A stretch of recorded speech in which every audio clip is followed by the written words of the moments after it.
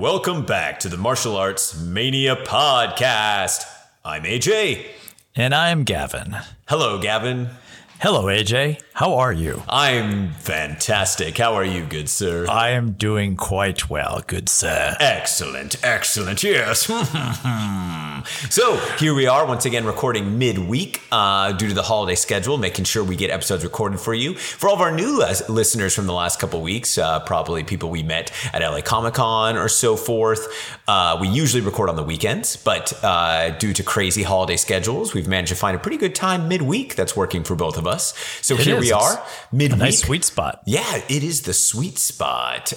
Which also, sometimes on Saturdays, it's like, first of all, you're always working. It's like my, kind of one of my 2 days off with Jessica. And so sometimes if we're recording right in the middle of the day, kind of makes it hard to plan any fun recreational stuff. So this time has been working well. But yeah, what's new with you, good sir? Well, this past weekend, I went to the Grove, Barnes & Noble, for a book signing with Sean Kanan. He has his fourth book out, second book in the Way of the Cobra series, Welcome to the Kumite, where Aaron Vargas and his partner, girlfriend, were there, and it was great to meet them. Meet them. We've already met, but great to meet up with them and chat. We had some good conversation, and Aaron asked a stellar question of Sean. Specifically, he was asking Sean, since he had been in Karate Kid and now Cobra Kai, asking over the decades how fight choreography has changed. And he, in the past, Sean explained they would choreograph. He would have longer time to choreograph, and you would choreograph to his strengths. Whereas now it's a shorter amount of time to choreograph, and it's just the type of fight choreography that goes on now. You have to know more than maybe necessarily what you learned. Oh, absolutely. And even when you look, it's funny how they had so much time for training, so much time for choreography, so much time for the recording of the actual fight back in those movies. Yet you look at the quality of the fight scenes from back then. It's kind of funny. It's how the fights have gotten so much better, yet it's become, I think that's also part of the reason why they become so much better is there's an expectation now that you have to have a certain amount of skills. Absolutely. To bring to the table. But second, could you imagine if with the skills that performers have nowadays, with the ability to do such great pre-visualization with the fight scenes, how choreography has evolved. Imagine if they had the same time and budget that they used to with these older pictures, the quality of fight scenes we would have. The way they were spitting out fight choreography on Martial Law is, of course, the exception, the TV show. But Sammo basically had two crews, and one crew was working with them on one episode while the other crew was backstage on our soundstage doing the choreography for next week's fights based on the locations that they had seen. And then that crew would move up, and sometimes they would have a guest star, whoever was going to be the villain in that episode, come in and work a few days prior.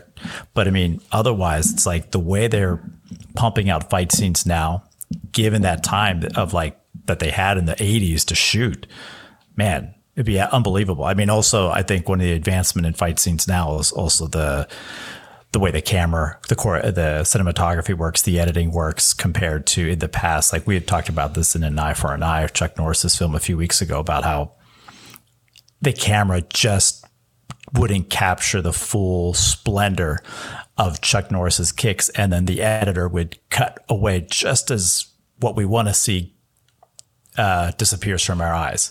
Yeah, that's definitely still a problem that exists today when there's a disconnect between the choreographer and the editor or the cinematographer. You have to have a good working relationship. And when you have these production companies that specifically focus on action films, you get these great results. Most specifically, for example, 8711.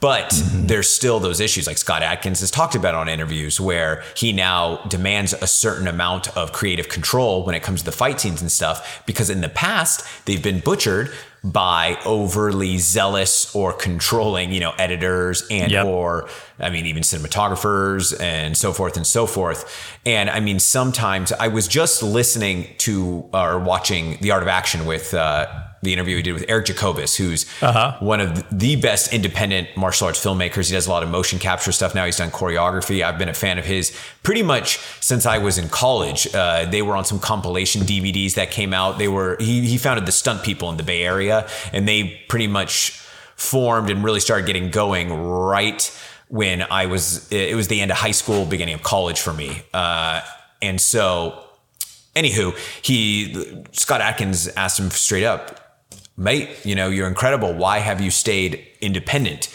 And he said just kind of stubbornness in the sense of he knows exactly what he wants. He has the vision, and he's not willing to budge at all. And you got to give him credit for that, because everything he's produced, created, delivered is fantastic. Absolutely. Yet at the same time, I'm sure, quote unquote, Hollywood's come calling before, but he has a certain vision, and he will not sacrifice that and put it in the hands of somebody else. There's something to be said about protecting your legacy. And so being able to string together through your entire career, something that you're proud of. So often we do see stars who have such a great legacy, but then start to, make movies like The Medallion. Sorry. Silence. I didn't say it. I didn't say it. Gavin said it. How dare you? I may be talking about somebody else in that movie. How dare you? Anthony Wong, what were you thinking? Anthony Wong. Yeah, Anthony Wong. What was his name? Lee. That's who I was trying to think of. Yeah, was not it Anthony Lee Childs? Wong. Is that yes. Maybe? No, not Lee Childs. No, not Lee Childs. Not Lee Majors. Lee something. But anywho. That's who I was actually going to think of. Then I couldn't think of the name, so I went the other way. Yeah, it's all right. So it's okay. But no, seriously, there's a lot to be said about protecting your product and your artistic vision. But of course, sometimes that is the road less traveled is not the abundant road of flowing money. This is correct. Sometimes, and Scott Adkins talked about that in another interview. Pretty much, I think it was the one with Viking Samurai, why he ended up making Hard Target 2, which he had turned down numerous times. And finally, it was just the money they offered him was just too good to pass up. And he has a family, and you have to think about that too sometimes. I mean, it also, I think, helped him be able to make the first Accident Man, he said. So, you might sacrifice a little bit of artistic integrity in order to give us something even more special. And I can dig that. I can totally understand that. I mean, most actors at one point or another, directors do something like that, the cop-out film or, you know. I mean, you make the medallion so you can make the tuxedo. Jennifer Love Hewitt, what were you thinking? Jennifer Love Hewitt. Yeah, Jennifer Love Hewitt. Actually, didn't the tuxedo come first? It probably did. Yeah. Geez, James Brown, what were you thinking? Okay. Yeah, for those that forget, James Brown did have a cameo in the tuxedo. Because then, Anywho, oh man, I have that on DVD somewhere. My original copy. I did go see it in theaters. I was gonna say I saw both of them in the theaters. Yeah, so did I, and I still bought. So that's how I'm 99% sure the tuxedo came out first, because I still bought it on DVD, and then by the time I also bought the medallion. Gosh darn it! Yeah, I know this. Oh, I'm sure the extra features were worth it. Jeez, you know what? I'm a diehard Jackie Chan fan, but hey, let's segue. Into Rumble in the Bronx. What we're talking about. Well, no, let's segue into movie news. Yes. This morning, the trailer for the new Donnie Yen wuxia epic, I think it's Sakura, came out.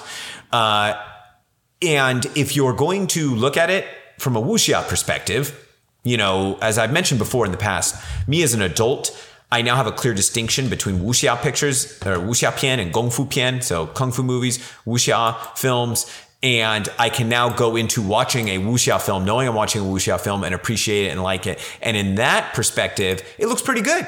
And I'm excited. It looks like they did a lot of actual real location shooting.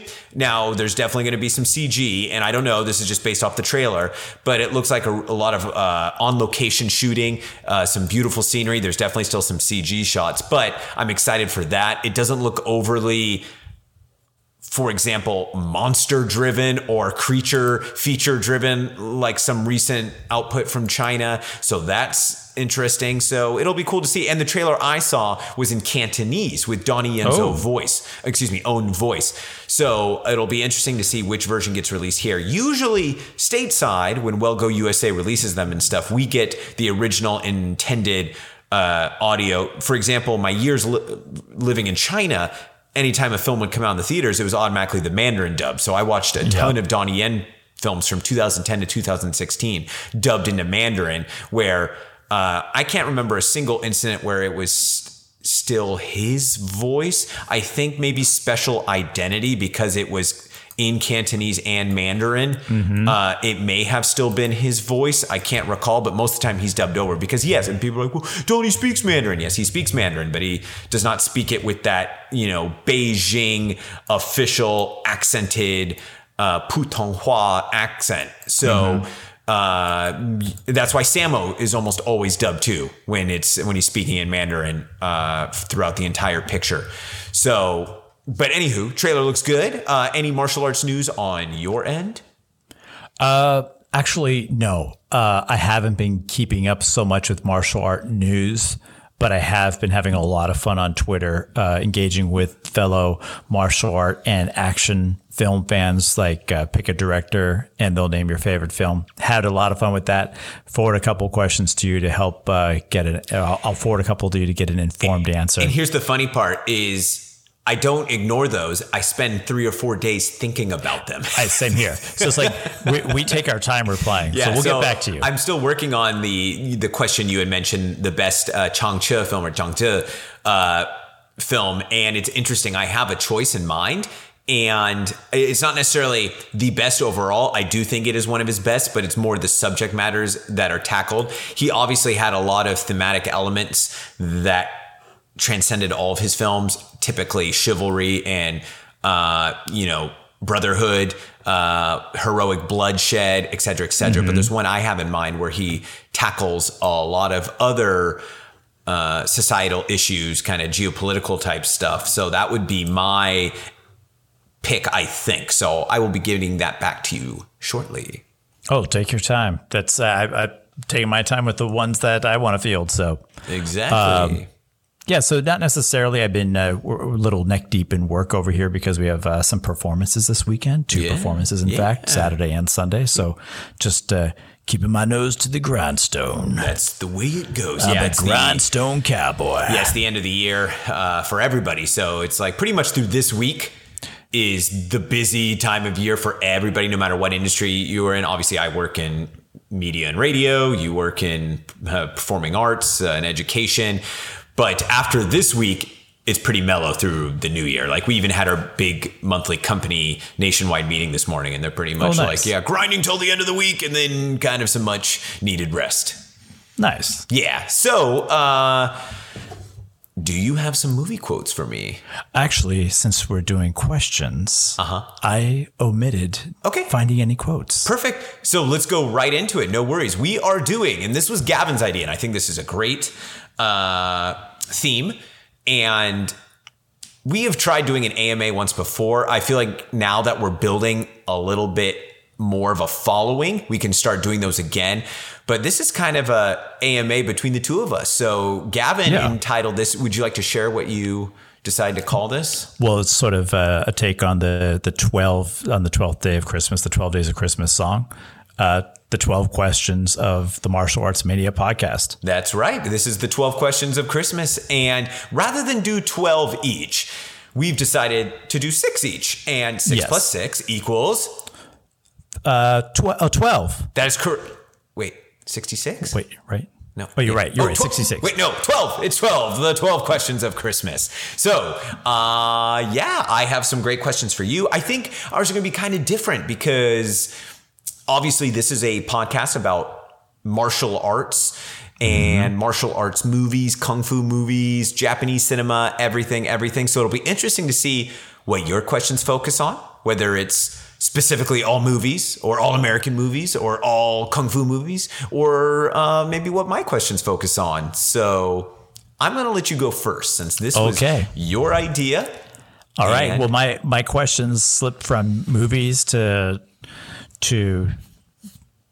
martial arts back to movies. So. Then we took a similar approach, my friend. So the first question is, take one Hollywood blockbuster and recast it, the whole thing or just key roles, with a martial arts star or stars to elevate it to the next level. Oh, I knew you love asking this hypothetical, I do. but it's such a fun one, right? It is. It is right out the gate. The one I'm always talking about is Best of the Best. I would have, that is a big Hollywood picture. I would have kept Philip Ree and I would have recast everybody else. Maybe kept Eric Roberts for star power, but star power and emotional power. Yeah, I would have kept, I would have replaced the character of Sonny with Keith Vitale, obviously an Italian-American martial arts champion.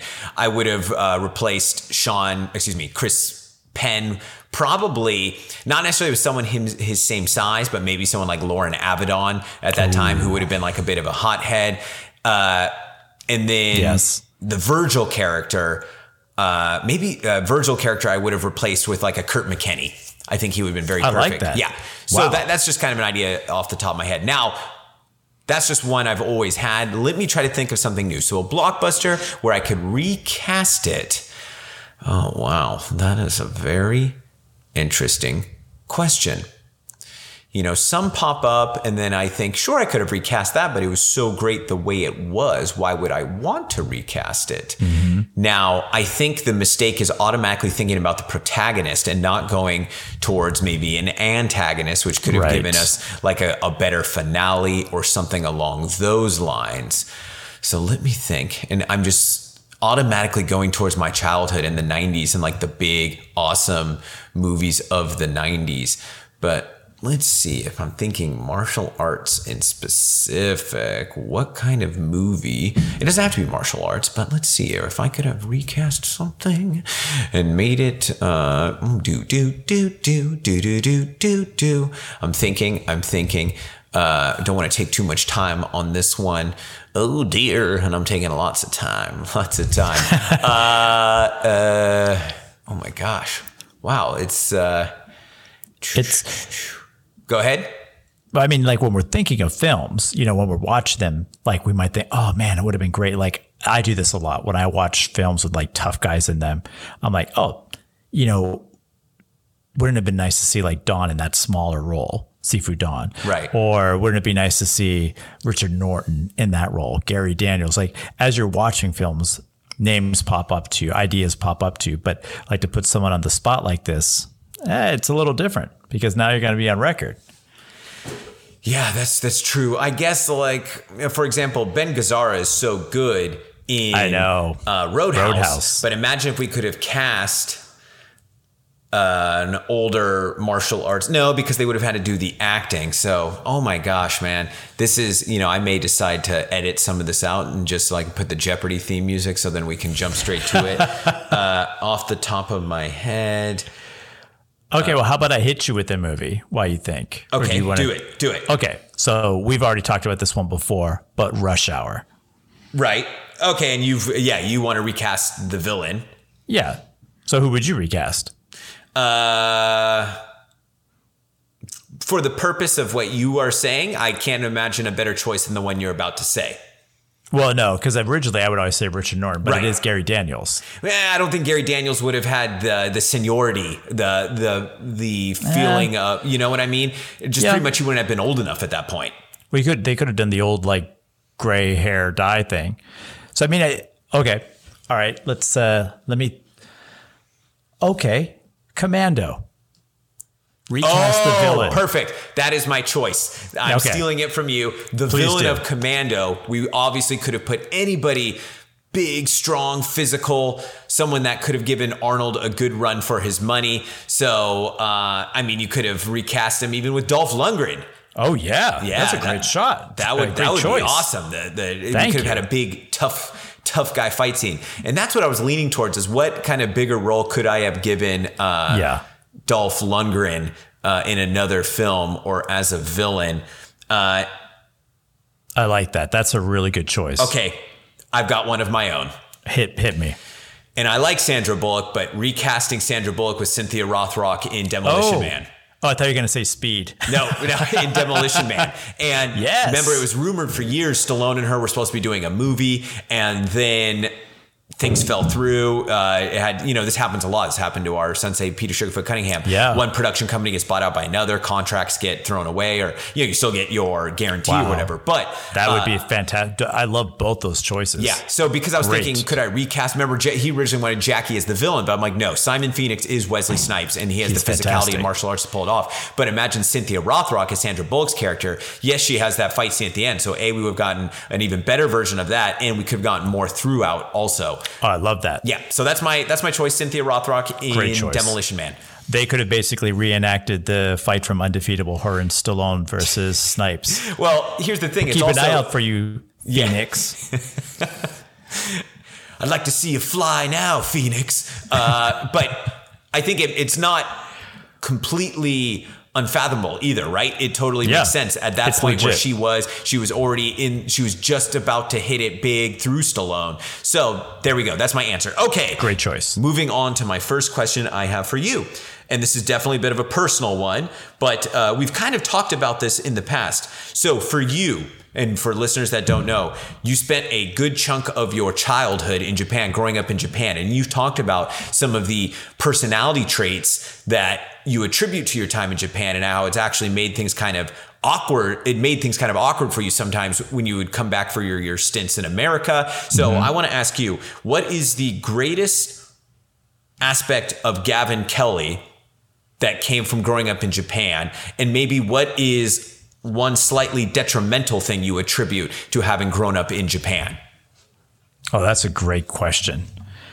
I would say I could answer one thing that goes both ways on that. It's higher expectations. Okay. So there is a sense of, like, even with my clothes purchases, like, sometimes people give me a little bit of a hard time because I don't have like a huge closet because I'm a bit of a snob. But I have like these high expectations for clothes that will last and are like craftsman caliber.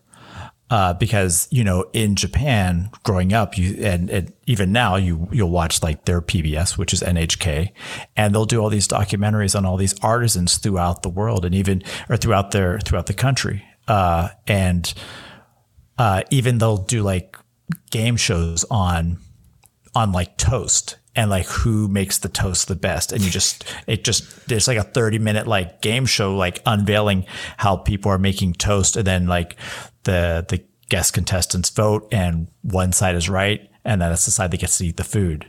So higher, like certain like expectations of myself and of products, that I'm not trying to sound materialistic here, but you do have a certain expectation that when you buy a product, it should work.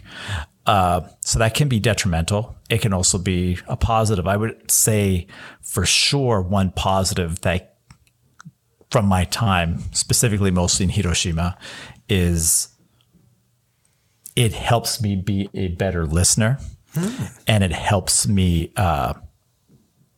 sometimes I don't hear right away, but it helps me reflect. So I'm used to silence a little more. So even if I don't hear someone when they tell me something right away, because, I want to jump in on the topic as well, maybe a day or two later, I feel like I really hear them and I go back and address the topic. That's a great question. Excellent. I love it. I love those answers. Fantastic. Okay. So there you go, people. Now you know. All right. So this one is overlaps. So this is question number three. So yes, technically three overall. So we're going to do like the Christmas song and repeat each one. Yes. Anyway, name one celebrity martial artist and one non-celebrity martial artist that you would want to train with, that you haven't trained with yet. I love it. Okay, fantastic question. Wow, great question. So, celebrity martial artist, you're talking about someone that's like mainstream, like a movie star or something. I mean mainstream to us. Right. Okay. Of course. Then my celebrity one is probably going to have to be Chuck Norris. Oh, because I've never trained with Chuck wow. Norris. And I think he still throws down to this day. Yeah, a lot of the stuff he's doing, like, you know, his partners will kind of jump with some of the throws, but he's still fantastic. And I'd love to get his insight on training as you get older, because he's such a stellar example of, you keep in mind, towards the end of Walker, he was in his 60s already. And he was still doing such a fantastic job. And yeah, he adjusted, but he also stayed in such good shape. Remember, he did that prison episode. The prison episode is one of the best. I think it was the last season. So in like the year 2000, he's 60 years old and he's jacked still and looking so jacked. Good. He evolved his martial arts practice as he got older. So Chuck Norris would be and I'd love to hear the old school stories back in the day, man. Yeah. You would need to take a sleeping bag, ask to spend the night at his ranch, maybe take a whole weekend and just train with him. 3-day weekend now. 5 days, just 5 days. So now my non-celebrity martial artists I would train with, this is specifically for fighting purposes. There's so many that I would like the chance to train with, but there's current fighters I would like to go train with a little bit. Like, you know, I've done a virtual training session with Gabriel Varga, 6-time world kickboxing champion, now fighting in Karate Combat, fighting this Saturday on Karate Combat. Please watch Karate Combat on YouTube. It's free. It's amazing. Get the word out there. But anywho, I'd love to train with him. But as far as like legends that I could still train with to this day, it's close. I'm going to cheat and give another answer. So this, my second place one would be, so maybe if I'll do a top 3, right? I would love to train, and this is kind of a random one. And he was just in Los Angeles, and I was like, oh, champ, I missed you. I'd love to train with Nicholas Pettis, who's very famous. He was the last Uchideshi of Masoyama. So the last live-in student, he did the 3-year 1,000-day training, earned his black belt under Masoyama, and then Masoyama passed away like 2 months later. He's a multi-time Kyokushin champion. He was a heavyweight European champion. He fought and got really far in the world. He got gypped in the All Japan Championship, like pretty much it was politics, because post Masoyama passing away, there became a lot of politics. Like during the Masoyama era, he could have won the All Japan, even though he was a white guy. So he grew up, I want to say in Denmark. He's half Greek, but he grew up in Denmark, and then he's now been in Japan for like the last 25 years, speaks fluent Japanese. It's crazy. He's done a ton of TV shows and movies, but then he, due to the politics of Kyokushin and, you know, getting screwed over and not winning the All Japan, he switched over to K1. So he was the original blue-eyed samurai, even before Andy Hoog, who was famous in K1. But Nicholas Pettis came into K1 a little bit later, and he eventually became a K1 Grand Prix champion of Japan. So I would love to train with him for a few reasons. Just, it'd be awesome to train with a K1 legend, and it'd be awesome to train with someone so high level in Kyokushinkai Karate who trains specifically under Masoyama. And he just seems like a badass dude. So I'd like to train with him. Number 2 would be Rob Kamen. OG legend. He's on my list too. Yeah, Rob Kamen helped train our coach back in the day too. A lot of like exchange, and Petey Sugarfoot went to Holland to train with him at the famous Majiro gym and so forth. And that style is very influential in the Sugarfoot kickboxing system. And Rob Kamen is just a legend, especially younger Rob Kamen when he was lighter. I try to emulate a lot of that. So Rob Kamen would be incredible. But my number one choice to train based off my style, and there's still so much I would be able to apply now from him. Oh, that's an airplane flying over. For people that don't know, I live about 10 minutes away from Fresno Yosemite International Airport. So it's extremely convenient. Once in a while, you'll get an airplane flying over. So anywho, this gentleman is a multi-time world champion in Savate, a world champion in kickboxing. He's most famous for beating Roman Deckers in international rules, so all kicks, all punches, but not Muay Thai, so no elbows, no knees. And that is Francois Pinocchio, an absolute legend in Savate, French boxing, Boxe Française Savate, which is one of the early kickboxing styles that I, based myself off of through my coach, Jerome Turcan, who actually fought Rob Kamen twice. But so Savate has a huge influence in the way I bounce around and move. Yeah. I'm very agile, light on my feet, bouncy, bouncy, bouncy. That's how I got my fight name, The Rabbit. But I based a lot of my style off him because I was introduced to him through specifically what I call my Savate coach, the Dominique Fontana Rosa, who's based out of Thailand, another world champion Savat, he had me start watching him because he just the way I move naturally. He's like, you got to watch this guy. I was like, who's Francois Pinocchio? Sends him to me. Incredible. And I'd love the chance to go to France and train with him because I feel like it'd be very beneficial to me as a fighter. So fantastic question. Those are my my celebrity, Chuck Norris. And then the 3 would be number 3, Nicholas Pettis. Number 2, Rob Kamen. But the number 1, Francois Pinocchio, world Savat kickboxing champion. Okay, Excellent. Good sir. Are you ready for your next question? Bring it on. This is funny because it's eerily similar to the one you just asked me. Well, kind of. If you could go study martial arts anywhere in the world, where would you go and what would you study? That's really difficult. That's a really good question. And let's think about it from a realistic perspective. Yeah. Like you would be able to go for, let's say 1 to 3 months, because really like to go for a year unless you were to uproot your life and get a new job. So we'll say like, this is an extended thing, not like a weekend, not a week. We're talking a 1 to 3 month real intensive experience. So, my fictional version answer would be, I'd want to go to Manila and train in a gym and learn Sanshin Kata from Richard Norton or Preston Michaels, right? That was Indonesia. Indonesia. Thank you very much. There you go. This is difficult because I didn't really get to experience Japan for that long of a period as an adult. I would go back and visit when my mother was still working there, my sister, and I found that as a writer, my time waiting for them to finish teaching their classes was so fulfilling writing wise. I would say Japan, but I would go with Shikoku, which is that 4th island. So it's kind of somewhat isolated. It's the 4th country. So it's the one that's kind of parallel to the main island. And I would, part of me always kind of regrets that I didn't do well enough in Aikido, but I think I would really want to just take on judo. Nice. Yeah. Good. And jiu-jitsu, yeah. Good choice. I like it, Thank my you very man. much. That's a great question. Yeah, because I thought about ones I also had for myself too, in a sense. And, because for me, that question, I play that hypothetical in my head all the time. And the thing is, I actually did it in real life. Like I moved, remember I was, for listeners that don't know, I lived in Asia for almost 6 years.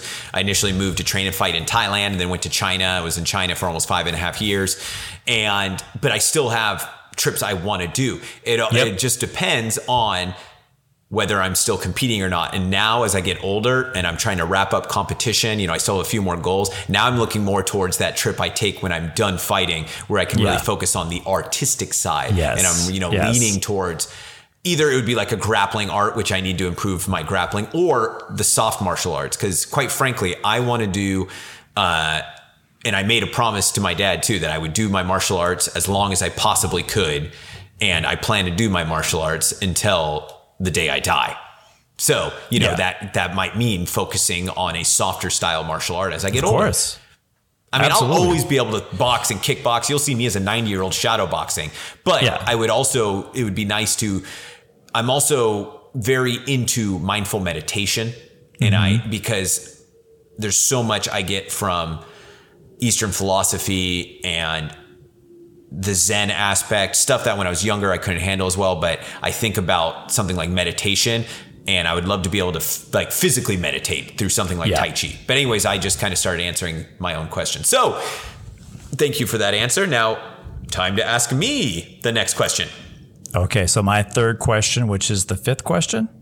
That would be correct. So you have mentioned how martial arts training has saved your life on more than one occasion. Mm-hmm. I'd like you to expand on that a little bit, because we've dabbled on it on the podcast and in person at the LA Comic Con, but maybe this is a chance for you to talk about what it means to be a martial artist and how it has saved your life, as long as, I know some of that actually could be very personal. Yeah, no, most definitely. But I think it's something that's good to share and talk about. And one of the main things is it's helped me develop mental fortitude, I guess you could say. I grew up I was lacking a lot of confidence in certain aspects. I was confident in others, but lacking in other parts. For example, I was a nerdy smart kid growing up that wasn't good at sports. I was never bullied at school or anything because I was witty and funny. That came from being creative and this and that. I would make people laugh. Like one of those, I was like, for example, in middle school as the valedictorian, but I was also the class clown, right? I could make everybody laugh. In high school, I did theater, I did improv, I did stand-up comedy at the beginning of college. So stuff like that. But I guess I lacked that aspect of the mental strength that comes with having physical strength, if that makes sense. I wasn't good at sports. And even the ones I thought I was decent at, I was told no, you're not good at these. You can't be doing this. The martial arts I was learning as a kid was not competitive. So I didn't get that satisfaction like other kids got. We never did a single competition, no sparring, nothing like that. So I didn't have that to satisfy that need. I never won a trophy. And there was this weird, I would see all my friends win trophies at this and that in sports, MVP this. I never won a single trophy. And that's what I joke kind of was the mentality that was dug in there and why I chased a championship for so long. But it was also, that transcended into college, even when I got back into martial arts. So it was through when I finally decided, it was after a bad breakup, of sorts. And I was quite frankly really down on myself. I decided I need to embrace more of, the hard aspect of my life, the yang, right? Of too much yin. I'm too soft. I'm too nice. And I need to embrace something a little more physical, a little harder. I was like, as I joke, for the first time in my life, I felt like I wanted to hit something. And so that's how I got into Muay Thai. And Muay Thai and kickboxing gave me that satisfaction. I'll never forget my first smoker fight. So smoker fights are unsanctioned fights pretty much. I think the name comes from underground boxing matches where everybody would be smoking inside and it would get the room be all smoky. So when I started training in the Bay Area, the smoker scene was very hush hush because the boxing commission comes down on these fights. Because you have to remember, some of these smoker fights are big events. People come buy tickets. I fought on some where it's tickets and an audience, and these are unsanctioned bouts that don't even count on your record, yet you're going out there. And I'll never forget my first one. I just got destroyed, just physically destroyed. I was covered in blood, fighting a guy that was 30 pounds heavier than me. He had already had 5 MMA fights, but they kind of lied. They're like, oh yeah, he's never had a kickboxing fight. But he had already had 5 sanctioned pancration fights, which is an amateur MMA thing usually within California at that time at least. And so I just remember being so beat up and just, and physically defeated. But, my coach, Jerome, telling me, it's okay, you'll do better next time. And I remember thinking, wait, I can do this again? And he's like, of course, you'll get better. It's your first time. Do you want to do it again? And I said, well, yeah. And right there, I was like, oh, I can keep working hard at this and getting better and know I'll get better, right? And it took years for me, but that sense, that mental satisfaction that came with that, of being able to improve myself, because sometimes in life you don't have that choice, right? You have all these outside voices and influences putting you down. Sometimes it's because people are insecure about themselves and then they project that onto you and they take it out on you. And I've experienced that in my life as well. And so the martial arts, physical training, nobody can take that away from you.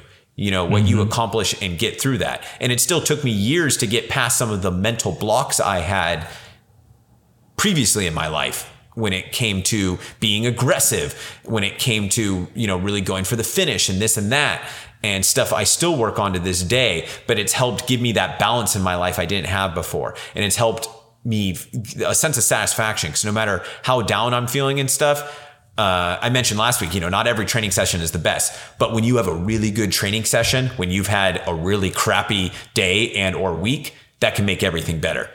And it gives you that. It also gives you the ability to control your temper. I mean, I have such an outlet for aggression and this and that I'm able to keep my cool and my calm in a lot of situations where people can't. Yeah, I've seen that I've seen that evidenced. I don't know how to, is that the proper way to say it? I mean, we've been training in the ring, and I've seen a student who was out of control. And I've seen AJ, who could have responded likewise, respond with control and help usher the situation past that moment of heat. So to break the third wall here, and thank you for sharing, by the way, because that is a very personal topic. I have a hard stop of 3:34. Oh, yeah, no worries. Okay. We'll be done by then. Okay. So excellent question. Now I'll move on to my next one. So, what's the movie that inspired you to get into martial arts? Now, and that doesn't mean training necessarily, just martial arts in general. The movie that planted that seed that I love martial arts. This is going to be a major part of my life from this point forward. That's a really good question. It definitely, despite conversation of the medallion and the tuxedo, is a Jackie Chan film. And I think it was Winners and Sinners. Wow. Good. That's a good choice. I think it was Winners and Sinners. Just that scene where, it also inspired me to want to eat fried rice. That scene where Richard Ng is naked and walking around the apartment. Yeah. That movie. No, my mother loves that movie, by the way. That was a approved movie for the house. It's hysterical, perfect timing. But that like fast food store action scene.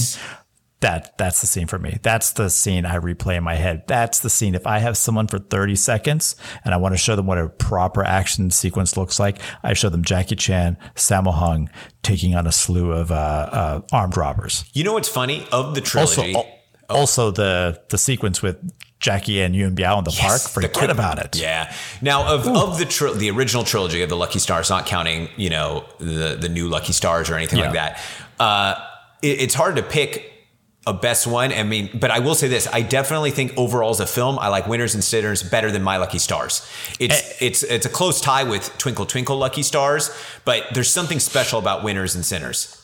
It's a great film that pops the comedic sequence. It actually has the music, the sequence where they're at the fair and the wine guy gets left and he's like looking for the girl. It's just so well done. Rod Stewart's Young Turks, man. I love that song to this day because that's the song that they're playing. The band, Young Hearts Be Free Tonight. Yeah, that's obviously it's not Rod Stewart singing it, but it's actually a fantastic film. The other ones have amazing, iconic moments, but Winners and Sinners. So that's the film that did it for me. Great question. I also like Winners and Sinners more because they weren't. Yeah, for lack of a better term, they weren't as perverted. They weren't. The only person that was, Richard Ng, who was basically naked, but it's a great comedic sequence that I think may have done it better than Peter Sellers did it in A Shot in the Dark and Austin Powers. Oh yeah, definitely better than Austin Powers. It's at the next level. Yeah, but wow, fantastic choice. Okay, your next question for me, good sir. Okay, my next question. The next question is probably going to have the longest answer, so I'm going to flip that to the last one. So we're going to go back to some martial arts movie stuff. What martial arts style do you wish would receive a film focus? So sort of like Above the Law has Aikido, Karate Kid has karate, whether that's really karate or, but is there a martial arts that you feel hasn't received a focus, and what film, what genre, what style would you like to see receive a focus? Fantastic question. And in recent years, I mean, we've had obviously Muay Thai through Ong Bak, right? We had Silat through The Raid and Marantau, and then the other Iko Uwais films from there in Indonesia cinema taking off. We've had some of the Filipino martial arts recently in the last few years. I mean, films like Bai Bust and Maria. And the John Wick films have put a big emphasis on judo and like kind of sambo type stuff and grappling and this and that. So that's a really good question. Now, I would like to see a return to some traditional, like real authentic Southern Chinese Kung Fu. Now, for example, that was done quite successfully with Wing Chun in the Yip Man films, at least the first two. Yes. And then now there's a new Yip Man movie every month. And it's become watered down, and now it's become cheesy and hokey. But initially, what I thought was going to happen was when Eddie Peng starred as Wong Fei Hung in, what's the film? Legend. I know it. Film. I see the cover. Yeah, with Sammo Hung as the villain. Yes. Wow, that movie, by the way, I got to see it in a theater over here in LA. It was fantastic.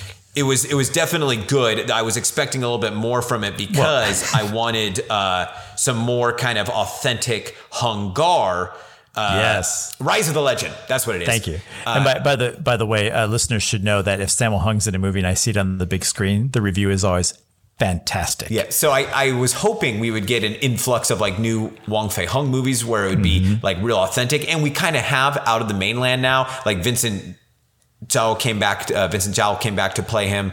But it was more that Jet Li style from Once Upon a Time in China, which isn't like real authentic Hungar. I would love to see a return to old school style choreography where we get real authentic practitioners of the martial arts doing it. So that would be, I think Hungar is a beautiful art. I've done 3 classes of it. It's not for me because it is so complex. And like a lot of Chinese martial arts, you have to spend a lifetime learning them.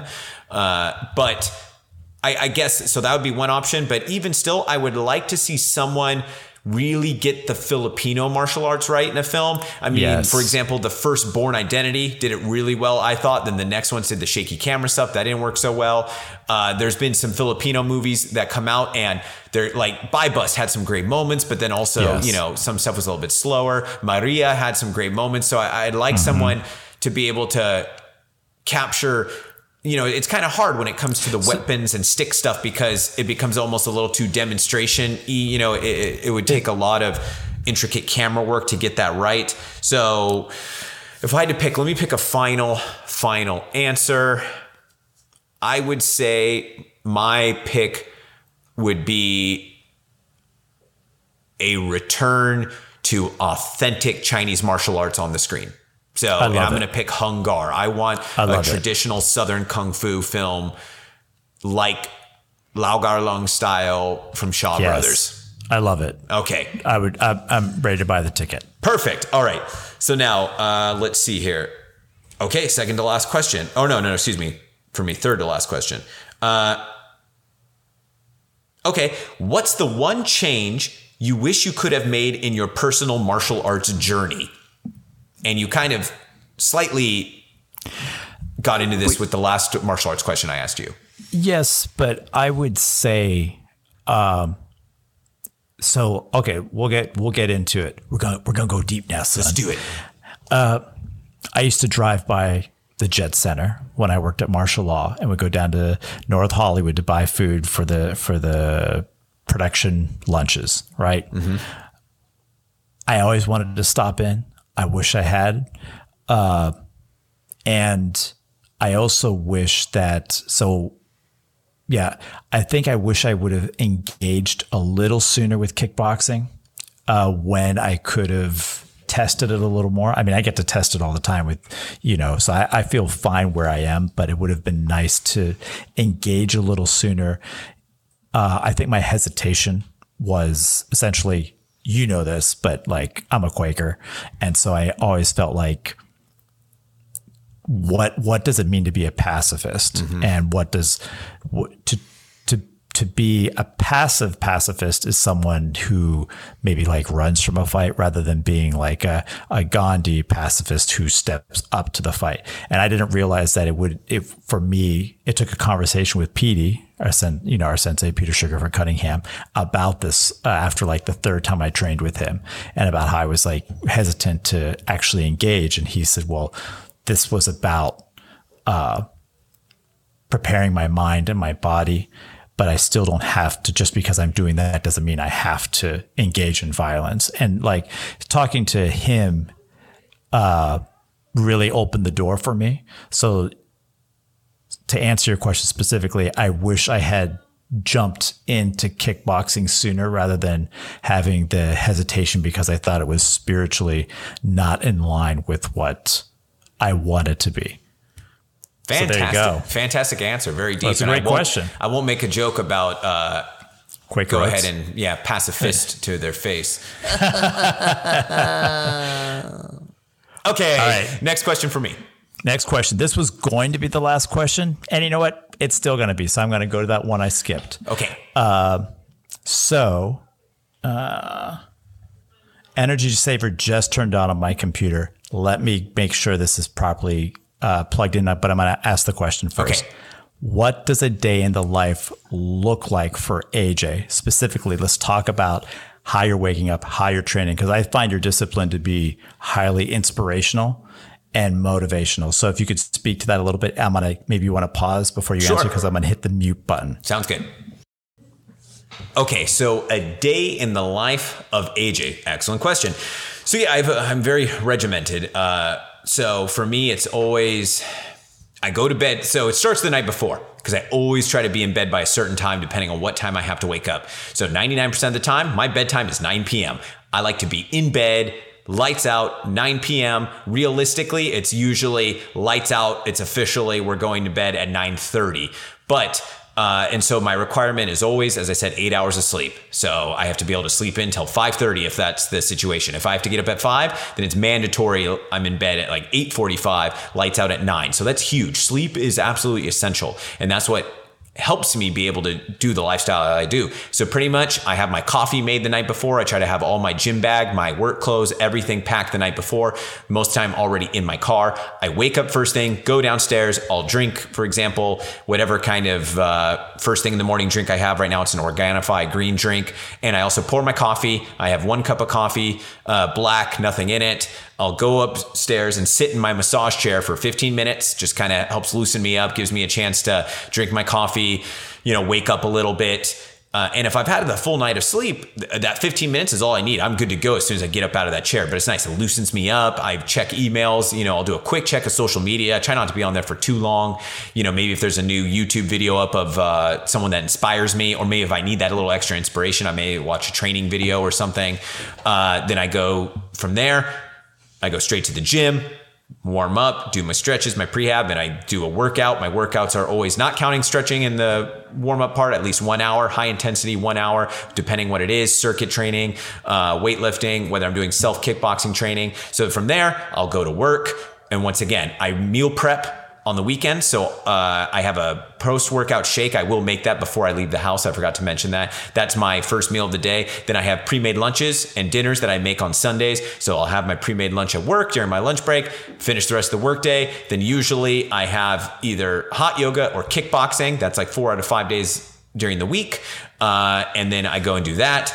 And then when I'm home in the evening, usually I have an hour or two to spend with Jessica before that bedtime. And then on the weekends, I keep Saturday is still pretty similar, but a little more lax. Then Sunday is my rest day. And so that's the thing. You've got to get in a regular routine. You've got to be willing to meal prep, pack everything the night before, go to bed on time, eat a healthy diet, avoid, like during Monday through Friday, no alcohol whatsoever. I'm not a big alcohol drinker anyways, but no alcohol and no junk food. And on the weekends, I still try to avoid junk food. Even on a cheat day, if I'm going to cheat, I don't want it to be junk food per se. So, you got to have a good diet, good sleep, good training regimen. And yeah, so that's kind of what a day in the life of AJ looks like. Now, if I was to be getting ready for a fight, that would step up a little bit. So for example, right now, I have to make sure I go to kickboxing class like 3 days a week. And then I do 1 day of self-training pretty much. So I always make sure I do, like 3 to 4 days of martial arts training outside of my other physical conditioning. But if I'm getting ready for a fight, then it's going to up to 4 to 5 days like in class.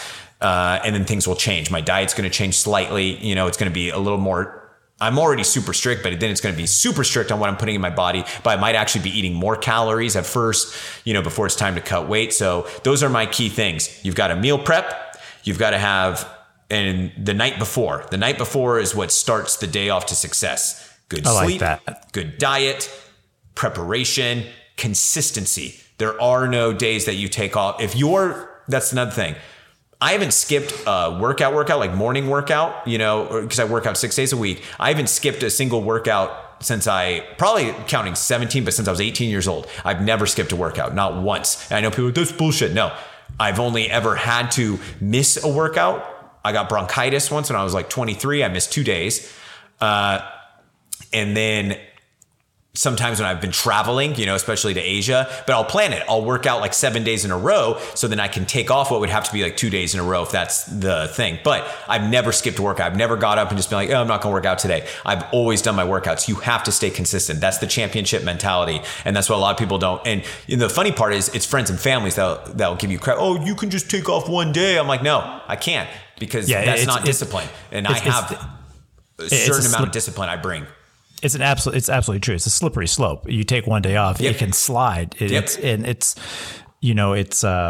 I really appreciate you sharing all that. It is inspirational. And, there's a reason why listeners those who are at the LA Comic Con understand why AJ can wear a size small t-shirt. It's right. Because he takes care of himself. Yeah. I also have a freakishly like kind of tiny torso, but which is, helped for, I'm naturally very skinny too. So, and that's why I grew up naturally skinny and I always wanted to be bigger. I got bigger. Then I realized, okay, bigger doesn't work for me. Now now I'm svelte, right? I'm a lean, mean fighting machine, as I might jokingly say. Now that's, sometimes you may wake up and may not have the same capability to do what your quote unquote planned workout was, but I will still always get to the gym. I may modify it, but I'm always going to train. I'm always going to work out, even if that means, or for you, I'm saying if you just have to go walk on the treadmill for an hour, then go walk on the treadmill for an hour.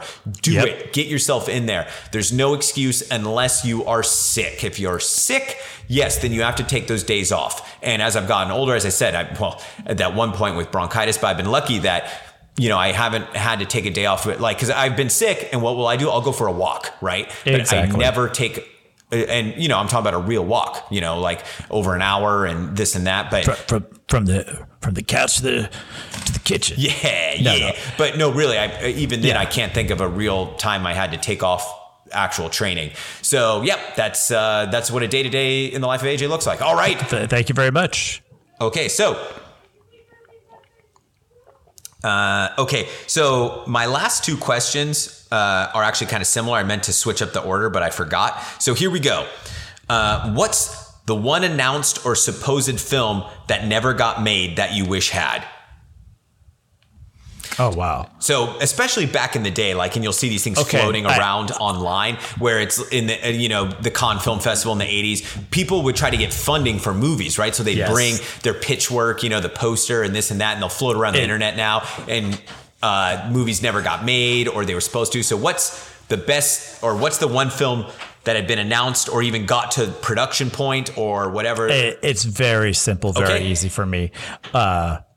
It's the Nick Cage Superman. Oh yeah, good choice. There's so many others that I can think of that almost were made, and it's like they kind of like morph into this big film that would have been. I feel like there was one film that Sifu Don told me about once that he had been working on. I would have loved to have seen him on the screen again. He is quite the presence on screen. And in person. However, you bring that topic up, the first thing that comes to my mind is Nick Cage Superman. Wish we had seen it. In the pre-internet age, and yes, the internet was around then, obviously, but in the real, nowadays, social media age, that was probably the biggest one that had mainstream exposure, right? That was on Entertainment Tonight and stuff, and it just kind of fell through. The funny part is you brought up Winners and Sinners earlier. That's one that I've seen the stills and the posters for. Was they actually started making a direct sequel to Winners and Sinners. Oh, and you can find some of the artwork and pictures from it, and nobody knows what really happened to it. If it got scrapped, or if some of it just got used for My Lucky Stars, or if it did become My Lucky Stars, but supposedly they started filming an actual Winners and Sinners 2. And so that would have been an interesting one. And even a few years ago, they started shooting a new Lucky Stars movie with Sammo. And then there was pictures of him walking around the set. And he had the bowl cut. And then what happened to that? Nobody knows. So I don't know. It's cursed. But all right, there we go. Fantastic answer. Okay, your last question for me. My last question. Thomas Ian Griffith reaches out to you and asks you to executive produce, and specifically cast an Expendables type film with straight to video stars and Hong Kong stars. Who do you cast? And also, I don't know why Thomas Ian Griffith is the one reaching out to you about this. Well, so forget that part. But hey, you know what? Because he's a talented writer and filmmaker. Right. So I'm going to exclude him from actually being in it simply because he's done so good as Terry Silver recently. I need some time a break from that. Otherwise, I'm just going to be thinking of him as Terry Silver as a villain. Now, for this, it's kind of hard though to combine Hong Kong with the straight to video guys. And for years, Cynthia Rothrock's been talking about trying to get a film together like this. Dawn the Dragon's talked about it. They've all talked about it. And quite honestly, with the straight to video stars, I think, I think they're kind of past the ability to give us a good feature. If you're going, or you could actually, go the direction you're going. I think I know where you're going. I like it. I don't know where I'm going. I didn't really have a... Okay. I mean, you could say prime people from them. I'm just thinking like, who's your expendable cast? But maybe... Okay. So like, if I can make one nowadays and I would have the choice of the right choreographer and, filmmaker, and I'm not going to bother doing a Hong Kong one because, there's hard. Not... Yeah, it's kind of And there's hard. also Eastern Condors. Yeah, exactly. So, I would pick guys that I know can still move. Olivier Gruner can still move fantastically and super fast. So I would have him in there. I mean, I think it's hard not to have Don the Dragon in there. And once again, the thing is, Don the Dragon will hit the bag. He posts videos of him kickboxing, and he totally still has the physical skills to do it too. He just needs to work with the right choreographer. So I would definitely have Don the Dragon, Olivier Gruner. Cynthia Rothrock still has the martial arts abilities. Once again, I would need someone in there though to take away some of the creative control from these stars, because unfortunately they sometimes don't do themselves as much justice as they should. You know what I mean? You're spot on. Yeah. There. So I would have a filmmaker in there that's like, look, I'm going to make you guys look the best you can, but I'm the boss. What I say goes, etc. Lauren Avedon is still fantastic. I saw him do a little stunt reel. Maybe it was pre-COVID. So God, that was like 3 years ago now, where he can still move incredibly. So I would definitely have Lauren Avedon in there. So that's 4. Let me pick one more. For a straight to video star, I think Jeff Wincott would be great in like a villain role. I was going to say in a villain role. Jeff Wincott for the villain, most definitely. I think Jeff Speakman still has some things he can do. He doesn't necessarily have the same physique that he once had, but I would definitely like Jeff Speakman in there. So there we go. Like Olivier Gruner, Don the Dragon Wilson, Cynthia Rothrock, Lauren Avedon, and Jeff Speakman. There's my straight to video expendables. With all of them facing off against Jeff Wincott. Jeff Wincott and, some classic villains from that area, from those films also brought in, right? I mean, Matthias Hughes is still in really good shape. Oh, yes, he is. And funny thing, he was just on Twitter and he's teaching acting, like how to become an action star. Nice. But Sifu Don would also be like probably the main henchman. He'd have to be. Because he's just still physically so imposing. I'd love to see that. Okay, so there's my answer. I love it. Now we have just enough time for me to ask you the last question. Hit me. If you could have one martial arts movie of your choosing made today, what would it be?